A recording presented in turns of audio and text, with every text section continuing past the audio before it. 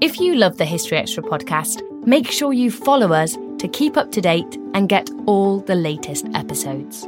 Thanks for your support, and I do hope you enjoy this episode.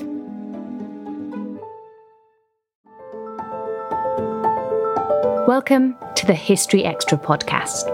Fascinating historical conversations from BBC History Magazine and BBC History Revealed.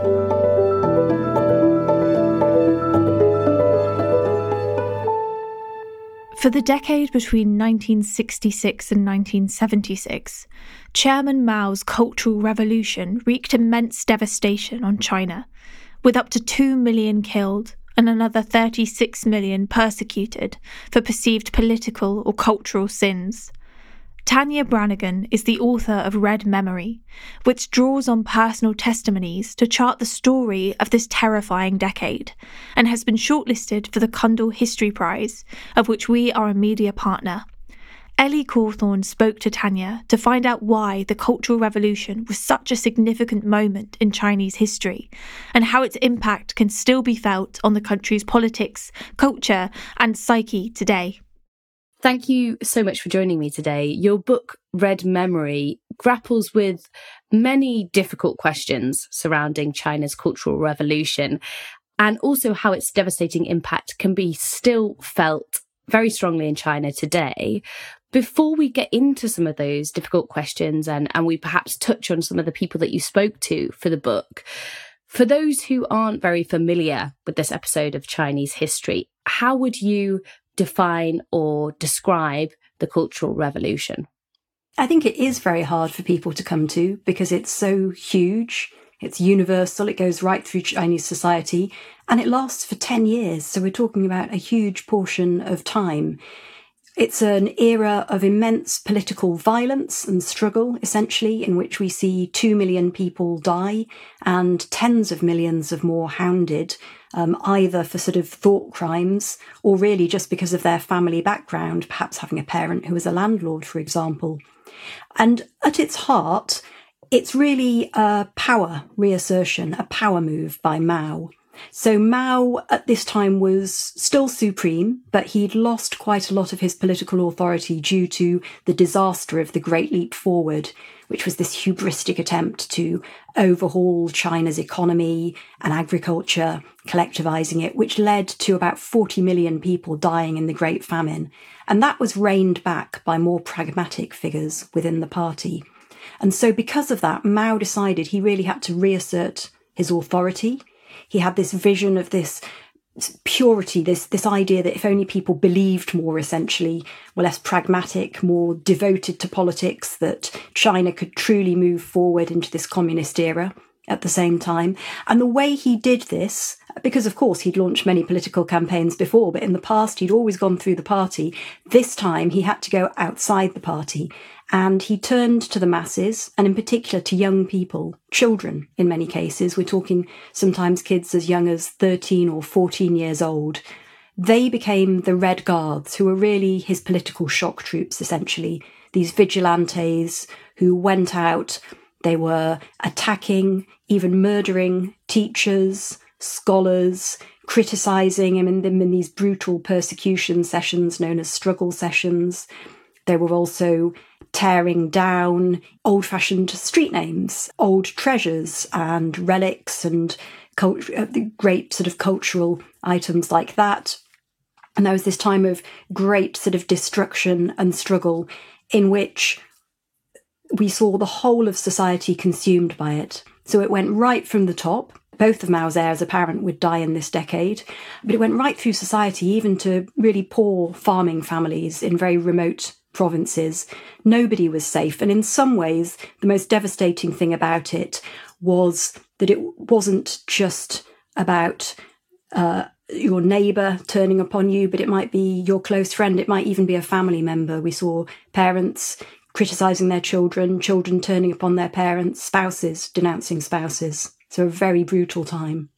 Yeah, I think that's a really great précis of what we're going to be talking about today. When I was writing my questions, you'll notice that when I asked you to define or describe the Cultural Revolution, those were the terms I used. I initially had written down, can you explain the Cultural Revolution?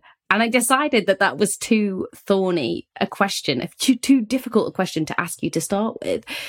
You've written that the Cultural Revolution still puzzles historians today. And you've explained really well there, I think, Mao's motivation for triggering it. But how can we explain the willingness of the Chinese population to get on board with this, as you say, to turn on members of their own community, to turn on their own family members? Why do people take up Mao's directive to such a devastating extent? I think first and foremost, we had a society that had been absolutely devastated by a series of traumas, being carved up by imperial powers, including, of course, the UK.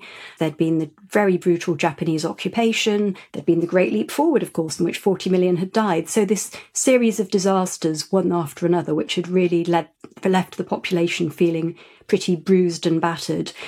And then we'd also seen the Communist Party come along and manage to unite this fractured country and to make changes in which workers, in many cases, were treated with more respect and were genuinely better off, in which literacy soared, in which women were feeling better. And so for all the terrible things that had already happened, such as the famine which followed the Great Leap Forward, there was a sense that the Communist Party, and particularly Mao, had genuinely brought a better China in some sense. At the same time, they were also frustrated by the very sort of tight controls in place in life. And they were revering Mao, really. There was already this personality cult that had developed, and particularly for young people. He was at once this godlike figure. He was treated almost like a deity. And at the same time, he was somebody who was very intimately present in your life. So there was a song from the time that children learned, "Mother and father are dear, but Chairman Mao is dearer." So there was this real sense that everything Mao said not only had to be obeyed, but was in some sense the ultimate truth that had to be followed. And then I think this mixture of frustrations, of a feeling that things clearly weren't going quite the way that the Communist Party had promised, this sense as well that the country was under threat, which of course it was in some ways. Chiang Kai-shek was still hoping to come back and reclaim the mainland from Taiwan and so forth. So there was this real sense that this promise of a better China was under threat. And I also think that once you combine that political zealotry and this idea of struggle that young people had been brought up with, because the Communist Revolution had been this extraordinary story of a tiny number of people fighting against the odds and somehow managing to take over and control the whole country. Once you combined all these things, that perhaps gave the initial fuel to the Cultural Revolution. But of course, once it began, it had a momentum of its own. And so other factors begin to creep in, personal grudges. People perhaps turn on a colleague or a boss because they want to get rid of them. Even ambition in some cases. People hope that if the officials above them have gone, perhaps they have a better chance of advancing. And defensiveness. People think that if they turn on somebody else, perhaps they or their families will be protected to some extent. So this whole world of other motives begins to come in as well. And it has this force and momentum of its own, which is very hard to stop. And then it's simply so unpredictable because Mao is so unpredictable. And so it goes through these waves of different phases. First of all, the young people rising up. Then Mao decides after a few years he's had enough. 17 million young people are sent down to the countryside thinking they're going to be there forever. And you see a much more orderly, but no less deadly, phase of political persecution begin. This episode is brought to you by Indeed. We're driven by the search for better. But when it comes to hiring, the best way to search for a candidate isn't to search at all. Don't search, match with Indeed. Use Indeed for scheduling, screening, and messaging so you can connect with candidates faster.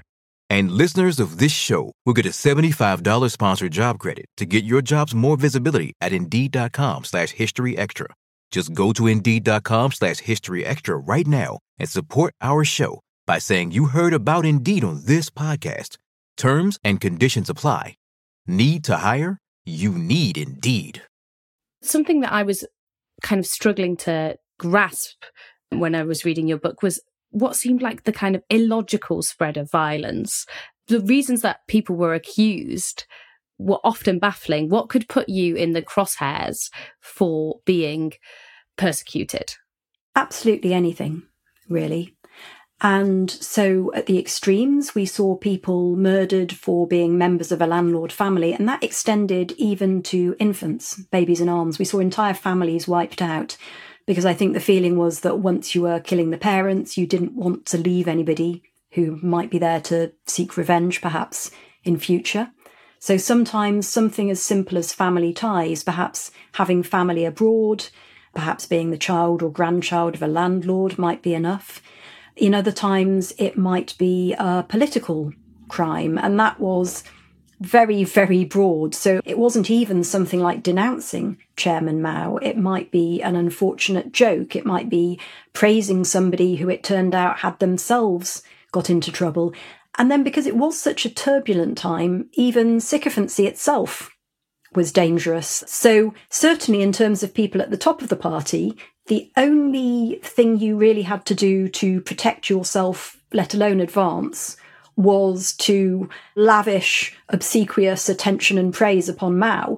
But of course, at the same time, because Mao knew that that was the only instrument of advancement, he was also cynical and very alert to anybody who was doing so. Lin Biao, who was one of the chief cheerleaders of the Cultural Revolution but would die halfway through as Mao's heir apparent, was a classic example of somebody who sort of rose by promoting Mao's cult constantly and yet fell very much for the same reasons. But even for people at less elevated levels, really, anything could be sort of potentially dangerous. So there's a wonderful book, Red Colour News Soldier, by a remarkable man who was a state media photographer at the time, but also surreptitiously took lots of pictures of struggle sessions and so forth, which he secretly saved. And he talks in it about his newspaper. And of course, this was always full of pictures of Mao and descriptions of all the marvellous things that Mao was doing. But on one occasion, somebody realised that when you held up a sheet of the newspaper to light, there was a picture of Mao. And because there was a picture of a flag on the reverse side of the page, it looked as if there was a sort of spear going through Mao's head. And so, of course, this entirely innocent juxtaposition in a publication which was really all about promoting Mao suddenly became the grounds for people to come under attack. So it was an extraordinary sort of broad range of things. And in fact, if you think about the moments, for example, when Red Guards were turning upon each other, which happened quite early on when there were sort of factions fighting against each other, when you talk to people who were involved about why they were trying to attack and even criticise and perhaps even kill people who'd been their comrades just a few months before, very often they can't really explain it. You know, they sort of say, well, there was this ideological struggle over a pamphlet or something. It just seems so completely baffling to us. And it was a kind of madness at the time that got out of hand.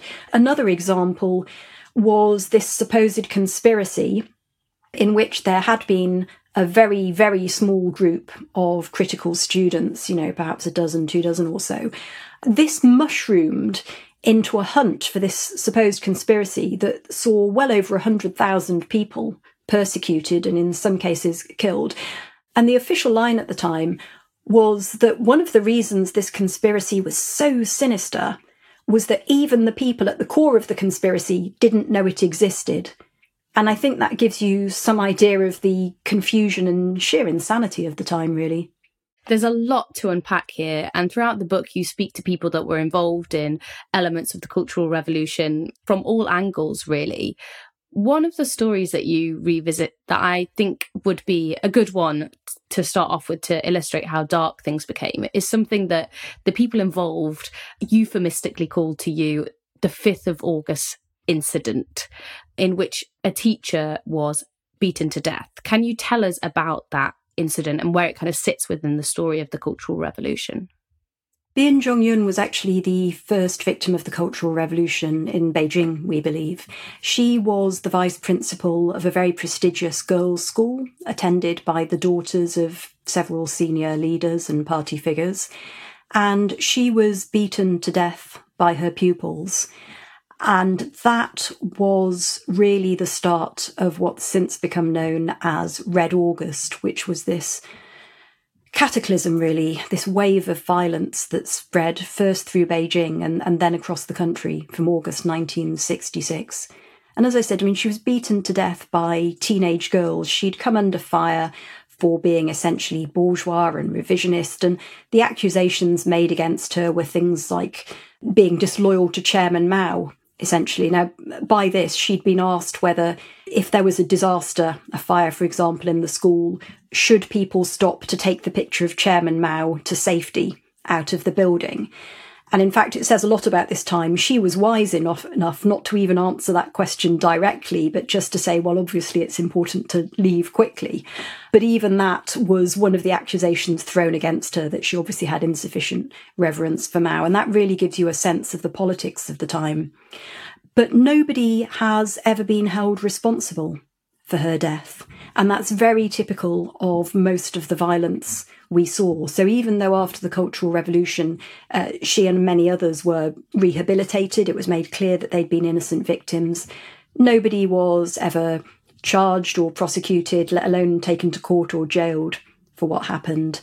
And so the failure to hold people responsible for the death of Bian Zhongyun and others is still immensely controversial to this day. In part, of course, we're talking in many cases about people who had good political connections. In many cases, some of the early Red Guards came from the families of top officials, the kind of people who were rehabilitated and back in charge after the Cultural Revolution. So there was clearly a sense it was sensitive and difficult and controversial in that regard. Also, I think there was simply a feeling that the party wanted to put the whole era behind them. It didn't want people to think about it too much. It just wanted to move on. And then, of course, they were children. And there is and was a real question about culpability there. No doubt that people did horrific things, but the question of how responsible people should be held as individuals for things that they may have done as 14, 15-year-olds, under pressure perhaps, and in this time of immense political conditioning and indoctrination. I think that is probably one of the elements that makes the incident you described and so many others in the book so shocking, the fact that the perpetrators were so young. You spoke to several people who were in the Red Guard when they were younger. How did they generally reflect on it? Why did they feel motivated to kind of take on this campaign? So yes, it was very striking that the people who first criticised Bian Zhongyun and therefore made her a victim of the political struggle, although they're not the ones who were directly involved in her death, they came forward to apologise in around 2012. And the feeling was, or the hope was, that it might lead to a kind of wider reckoning. They said essentially that they had had to live with their guilt, that they wanted to take responsibility for what they had done, that they'd had to live with the immensity of the knowledge of what they'd done in beginning that process and perhaps in not doing more to stop the people who had beaten her that day.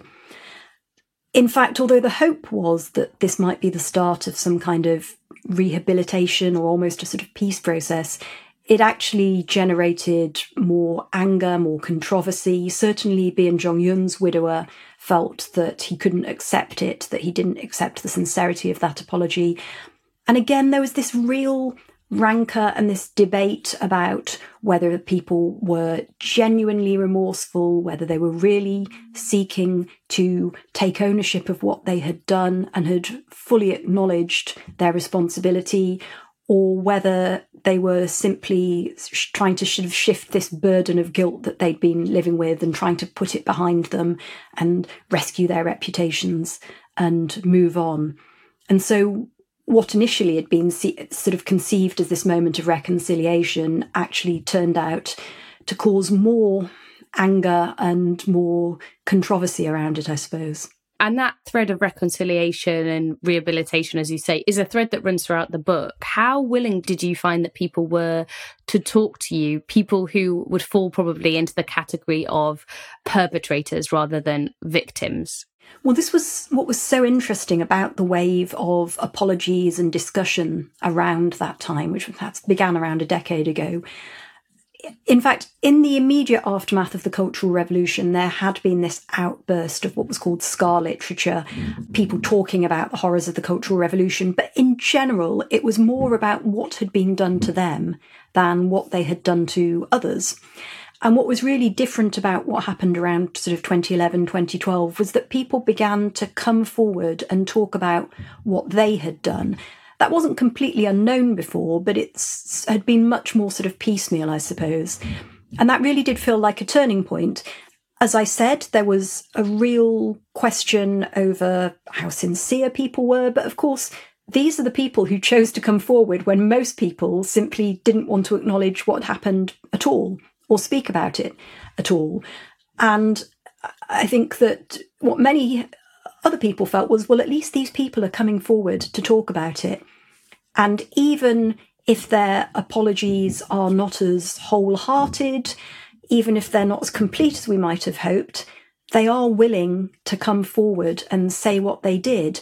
It's clear that so many people are carrying this immense burden of guilt. And I think for a lot of reasons, as they've got older, it's become perhaps harder to live with. One is simply that we know as we get older, we tend to think more about what happened in our late adolescence, early 20s. It's a time in our lives when our memories sort of tend to be very strong. So it's quite natural for anybody to return to that time. And obviously for them, it's such a formative event. For people coming to the ends of their lives, perhaps thinking about what they've done in their lives, perhaps looking at themselves for the first time, realising that they're the same age as perhaps their victims were in many cases, perhaps thinking about their children and their grandchildren and the relationship they have with them and what to tell them about their lives.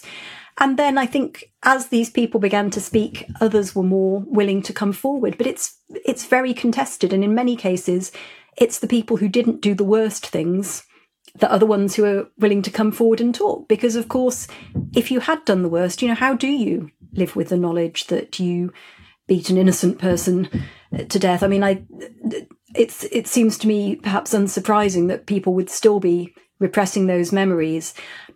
But I think what was important to say as well is that it's a time that was simply very confusing for people as well. So alongside this immense guilt is this confusion. How could we do this? In the case of one of the people I first interviewed, what was really striking to me was that alongside her guilt was this real sense that she simply hadn't known what was right or wrong. So in her case, she actually shied away from violence and from beating people, although she did take part in sort of struggle sessions. But then she said to me, well, I felt it was wrong because that wasn't the way I'd been brought up. But then I also wondered if perhaps I wasn't pure enough, if my beliefs weren't strong enough. And so she recalls being immensely conflicted as well. And so I think what many people are looking for as they look back is not only trying to take responsibility for what they did, but it's simply trying to understand what happened, this confusing, inexplicable, incomprehensible series of events. And I guess if we're trying to understand the impact of this on the Chinese psyche today and that generation of Chinese people, I guess it's important, isn't it, to reiterate the scale of this. So if we have millions dead, I mean, how many perpetrators do we have? Surely a huge proportion of the population of a certain age would have been involved in some sense in the Cultural Revolution. Is that fair to say? Yes, yeah, absolutely. And many of them perhaps against their wishes, or many of them simply from a sort of instinct for survival, that they thought if they didn't take part that they would be the next target.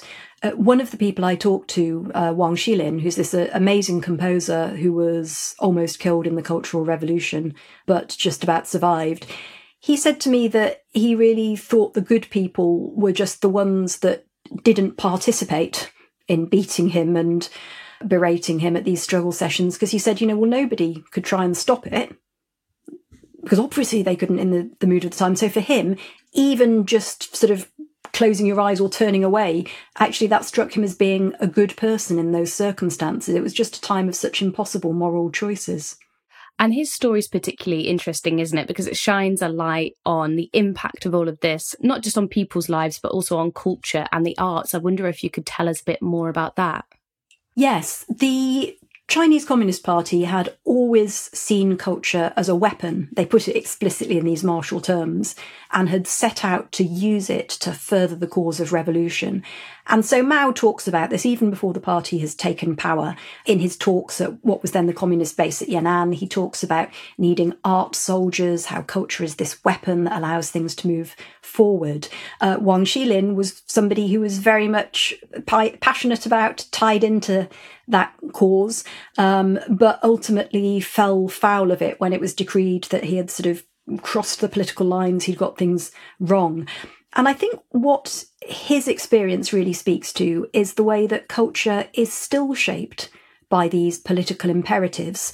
Some of them are things that are more obvious in that art is obviously not expected or not permitted to address controversial issues, sensitive parts of Communist Party history and so forth. But also beyond that, things that we might consider quite sort of petty or quite trivial. There's this sense that art has to be uplifting, that it has to manifest what they call positive energy.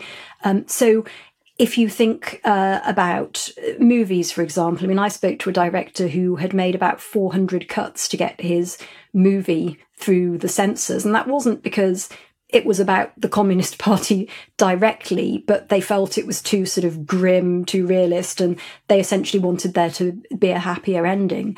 And so this is something that we've seen throughout communist history, but it really kind of reached its apogee, I guess, in the Cultural Revolution. And it still has this very powerful hold to this day. And of course, the other thing is that the Cultural Revolution was simply such a time of cultural destruction, both in terms of the country's traditional culture and religions and heritage, but also in terms of its exposure to the outside world, that foreign culture was simply cut off, it wasn't permitted. And that created an absence, I suppose, in people's knowledge. It also, rather counterproductively from Mao's point of view, meant that when the Cultural Revolution finally ended after his death, there was this extraordinary hunger for any kind of cultural influence, art from outside. People were just desperate to be able to listen to all this foreign culture that they'd missed out on. So you've mentioned how this stretched across a devastating decade, but how did it come to a conclusion and what happened afterwards? Well, it only ended after Mao's death, and then that was very swiftly followed by the fall of the Gang of Four, who were ousted. The Gang of Four being his wife, Jiang Qing, and these other leftist intellectuals who'd been instrumental in pushing the Cultural Revolution forward and being its sort of figureheads, and who would ultimately bear the brunt in the official verdict. It was blamed on them. They were sort of made to stand trial in these show trials and so forth. And that was the point at which it came to an end, and China began to have this reckoning with the rehabilitation of victims gradually, with all the cadres who'd been ousted and purged, people like Deng Xiaoping, who had become the country's paramount leader. He'd been purged twice in the Cultural Revolution, and he would come back within a few years to be its top leader. And so what we saw then was the country being shaped by this aftermath, both in political terms, that the leaders who survived really tried to collectivise and cage the power of the person at the top because they didn't want another strongman coming to power, ruling indefinitely, and being able to drag everybody else by the sheer force of will. And they included, for example, Xi Jinping, who is the father of the current leader of China, Xi Jinping. He was one of many people who thought, well, we really need to collectivise leadership. We need to put these norms in place around term limits and things like that. And of course, that's something that has gone by the wayside with his son. And then on the economic front, gradually we saw this move towards the market, away from sort of ultra-purist Maoism. And that was partly a response to the Cultural Revolution. It had stunted the economy. It meant that there was this huge number of young people suddenly coming back from the countryside without proper educations. They didn't have the jobs for them. They needed to do something with them. And this sense, just more generally, I think, that the party and the country really couldn't go on as it had. So in all sorts of ways, the Cultural Revolution actually oddly ended up in not perpetuating Mao's ambitions, but actually destroying them in many regards. One of the striking things is that, although, as I said, the initial sort of wave of violence had been brought to an end by him within the first few years, actually in his last few months, he said that the Cultural Revolution was sort of his mission that he hadn't finished and it would have to be completed, in his view. Something that's kind of bubbled under the surface of our whole conversation is the impact of all of this trauma on the Chinese psyche and the generation of people that you spoke to. How would you characterise that impact? I think the impact upon China has been so profound and so widespread, and yet it's very hard to see because it's a subject that's not completely taboo in the way that something like the 1989 crackdown on pro-democracy protests that started in Tiananmen Square has been, but it's been highly sensitive and highly policed. So on the surface, it seems as if the Cultural Revolution is not really there. And yet as soon as you start to talk to people, it's so evident how close it is. It's something that's been silenced not only, I have to say, by official repression, but also by personal trauma.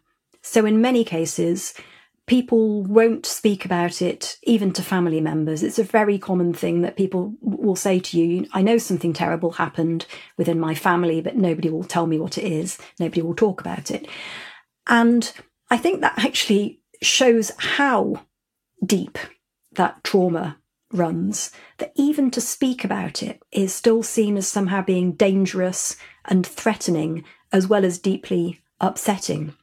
And one of the things that was really striking talking to psychotherapists is that they talk about the way this impact has been felt through the generations, even or perhaps especially when people don't talk about it within the family.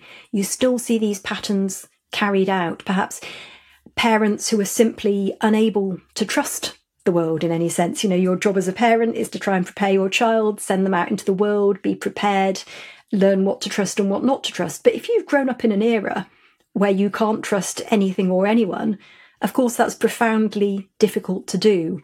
And so we see these psychological problems playing out over the generations. We've talked a bit about the culture. I mean, it was just so evident to me. The thing that really made me write this book, in a sense, was that I started to have this feeling that every conversation I had was taking me back to the Cultural Revolution.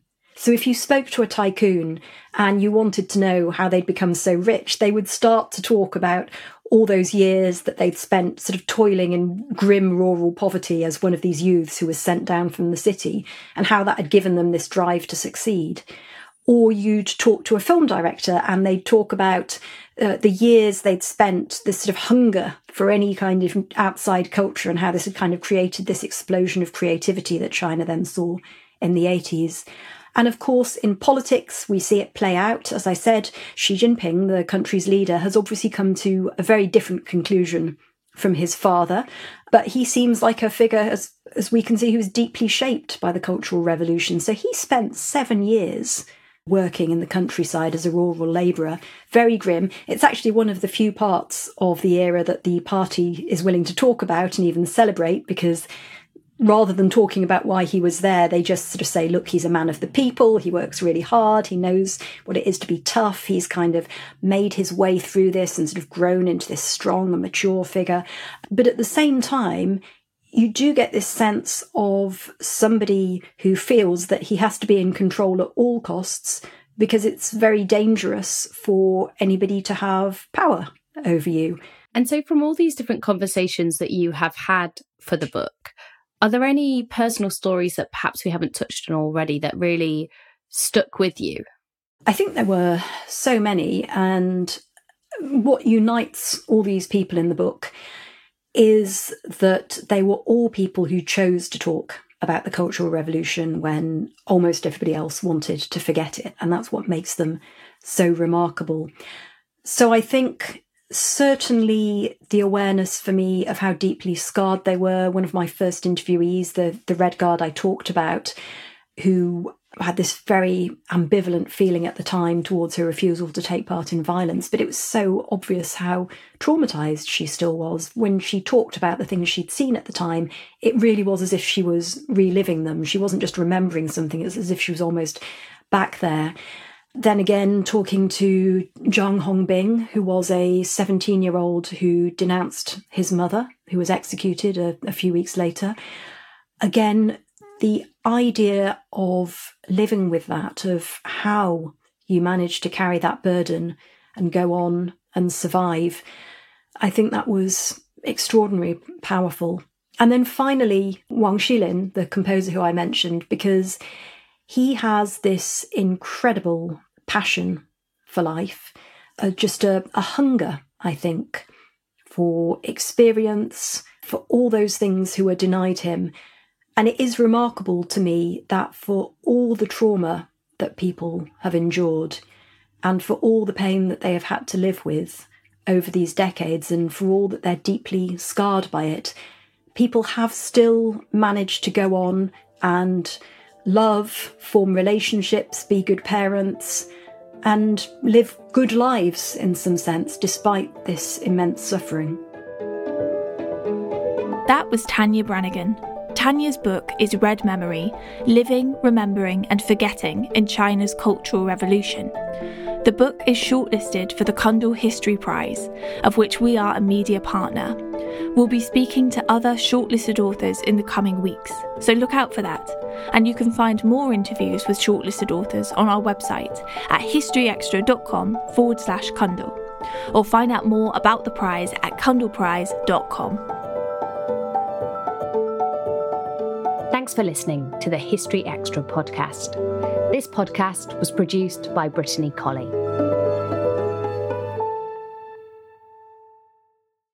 A collision between a Chinese jet and an American spy plane. He came and rammed into our left wing. With relations increasingly strained, what are the chances of things spinning out of control? The Western world was asleep. I'm Gordon Carrera. I'll be exploring the friction in this most important of relationships and asking, has the West taken its eye off the ball? You cannot ignore China. From BBC Radio 4, this is Shadow War, China and the West. Listen wherever you get your podcasts.